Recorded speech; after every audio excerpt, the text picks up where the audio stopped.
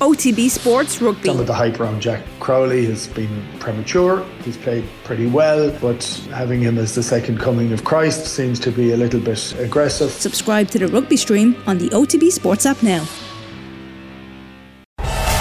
Off the Ball Daily.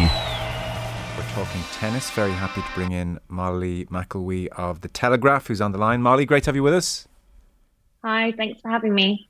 So, really interesting piece which you've written in The Telegraph, the headline being Why Top Women's Players Want to Leave. And I suppose part of the impetus to write the piece is that the news has come again that Naomi Osaka has withdrawn from the Australian Open, very much the first Grand Slam event of the year. And there are persistent rumours with Osaka, who probably is a very specific case given what she said about her own mental health. But there are persistent rumours with Osaka that she's perhaps given up training. She may well never play tennis again. It seems to be that serious with her. Yeah, I mean, I don't think it came as much of a surprise to many people that she had pulled out, just because we haven't seen much of her since around September last year. And even last year, her season was kind of, it was, she didn't play as consistently as usual. That was, like you say, it's very specific for Osaka. Over the years, she's spoken about mental health challenges that she had. She also had some physical challenges last year with a few injuries, which kept her out of action. But there's been few signs that she was going to play the Australian Open this year. It sparked kind of worries that one of tennis's biggest stars, really their biggest star, since Serena Williams has now retired, so their biggest star left, Osaka, doesn't feel as engaged in the sport as she once was, and that's a huge issue for the sport, because she's a massive draw for fans. Ashley Barty has also departed the scene prematurely, and you made the point in your piece in The Telegraph that this all combines to underline the impression that the modern tour is too uncongenial a lifestyle for many leading women, and as soon as they can afford to get off the carousel, they do.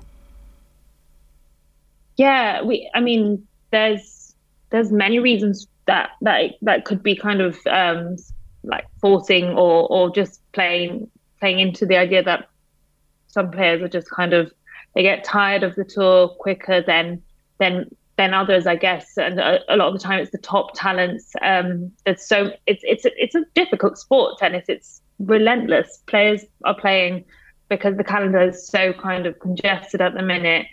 Over the years, it's kind of become more and more congested, and they're playing 49 or 50 weeks a year, which is crazy when you compare that to other sports where you're touring around the world. You usually get kind of at least a couple of months break.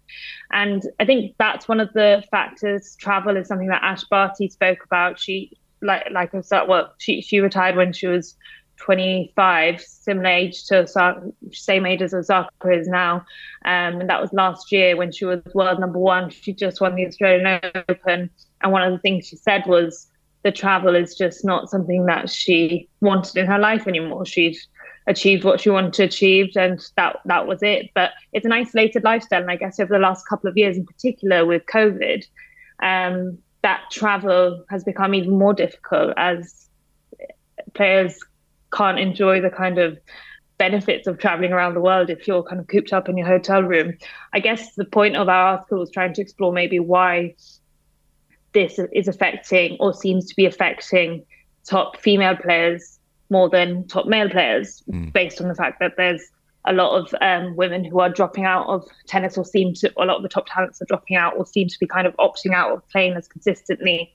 It's a tricky one to kind of figure out. I think what we mentioned in the article, myself and my colleague Simon Briggs, who wrote it, we mentioned the upcoming Netflix documentary series about tennis, which is called Breakpoint, that's coming out this week. And that offered some insight into some of the challenges that the female players are dealing with, that maybe the men don't have to deal with as much.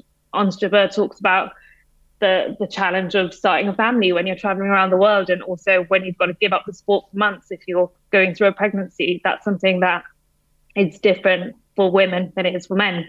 I think dealing with losses every week is also something that some of the players spoke about at length. Ayla Tomljanovic spoke about that, and we saw her kind of have an interesting exchange with Matteo Berrettini, who was her partner at the time, and they discussed kind of how a loss impacts them individually. Obviously, we're talking about small sample size here. We're not saying that losses definitely affect women more than men and that they take it harder, but the picture that this series paints is that it does play on the minds of the women that are being profiled more than it does so the men. And that might be for a number of reasons. Another thing I think is the fact that women at the top of women's tennis, we haven't had the same rivalries in the last few years as we have had in men's tennis beyond the Williams sisters. And I think considering how relentless a sport it is, how much you have to travel, you've got to kind of have something to keep you motivated, and having someone kind of keeping you on your toes is key. And Osaka, when she was at the top of her game, maybe didn't have that person because Barty kind of came through a little bit after her, or when she was out through injury. So there's a number of factors really, and it's just an interesting one, and one that I think tennis needs to figure out, because if not, they're going to lose some of their best players. Yeah, I mean, already the Australia in prospect is so much lesser for not having the star power of somebody like Osaka there. So it's very damaging at these four really high-profile moments in the year for the sport. If you draw a parallel, for instance, with golf, men's golf and female golf, so the parallels in some respects are there in that they could play every week of the year, maybe is the point in golf. They have the four majors, the four events which define a year. In golf, there is a colossal amount of autonomy in that you might have a player like Tiger Woods might have played 13, 14 times a year, and his travel would have largely been confined to the US. He would have played the US Tour, might have picked one or two overseas events which were largely lucrative as opposed to prestigious. The notion that tennis players, which is physically more demanding, that they're playing 40, 50 weeks of the year, that's insane. Are they required to play all these events? Can they not say, well, I'll play the 4 Grand Slams and I'll pick and choose after that? Well, I think for some top players, there is a requirement to play a certain number of the bigger events beyond the Grand Slams, like the top events on the WTA Tour.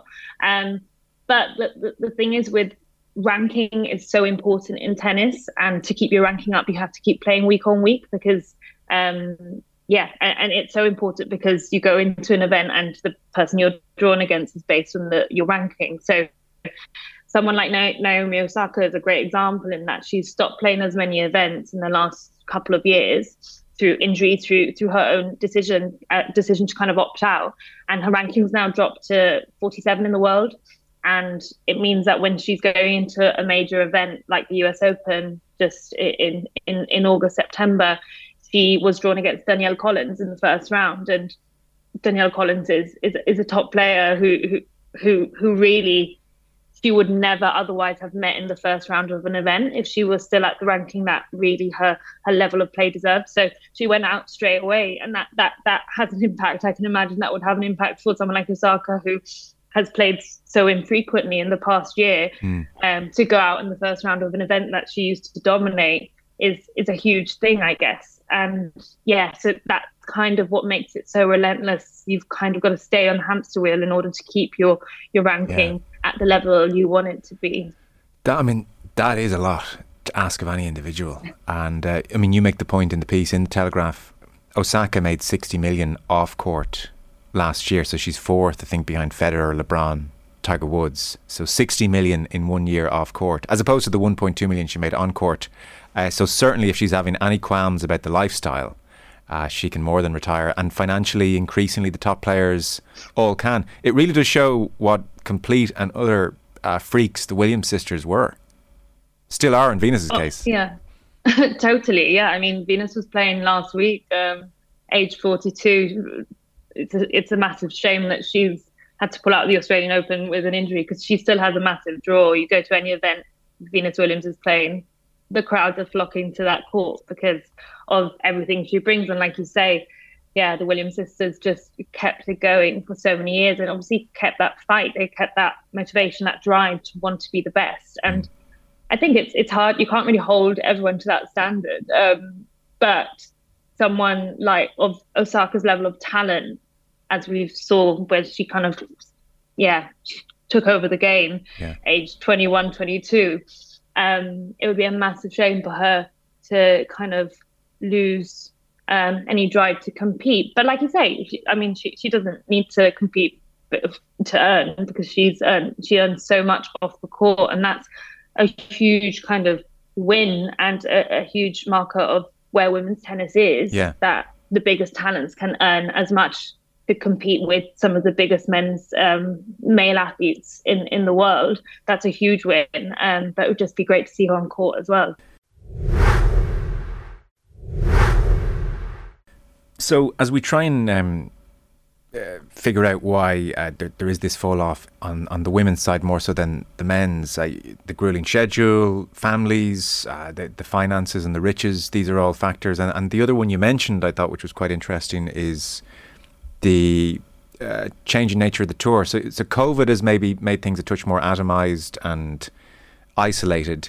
Do you always get this? Do you also get the sense that it's a less friendly tour, COVID or no COVID, that the sense of camaraderie that maybe once was there isn't there now, or is it pretty similar to recent generations? In the piece, we mentioned how the fact that the WTA tour was built upon kind of Billie Jean King and her colleagues of the time really pushing female tennis to the forefront and getting support and convincing people that they were worth watching and worth paying to watch and worth paying at all. That created a camaraderie that I think still exists on the WTA tour, but obviously not in the same kind of intense way that it would have done decades ago in the 70s, 80s and 90s. But I think tennis can be a very isolating sport, one, because of the travel, one, because you're actually alone on court.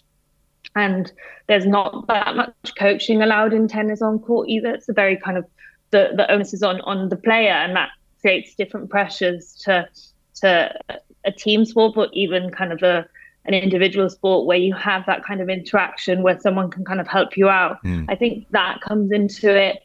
I also think another factor, which I don't think we mentioned in the piece, is we've seen burnout over the years be a factor for women's tennis, not just in this generation, but also in the 90s. And I think one thing that you see in women's tennis is you see female players coming up at a younger age to the top of tennis than in men's tennis. So kind of 15, 16, 17-year-olds getting to the top sooner because of the kind of physical differences that exist.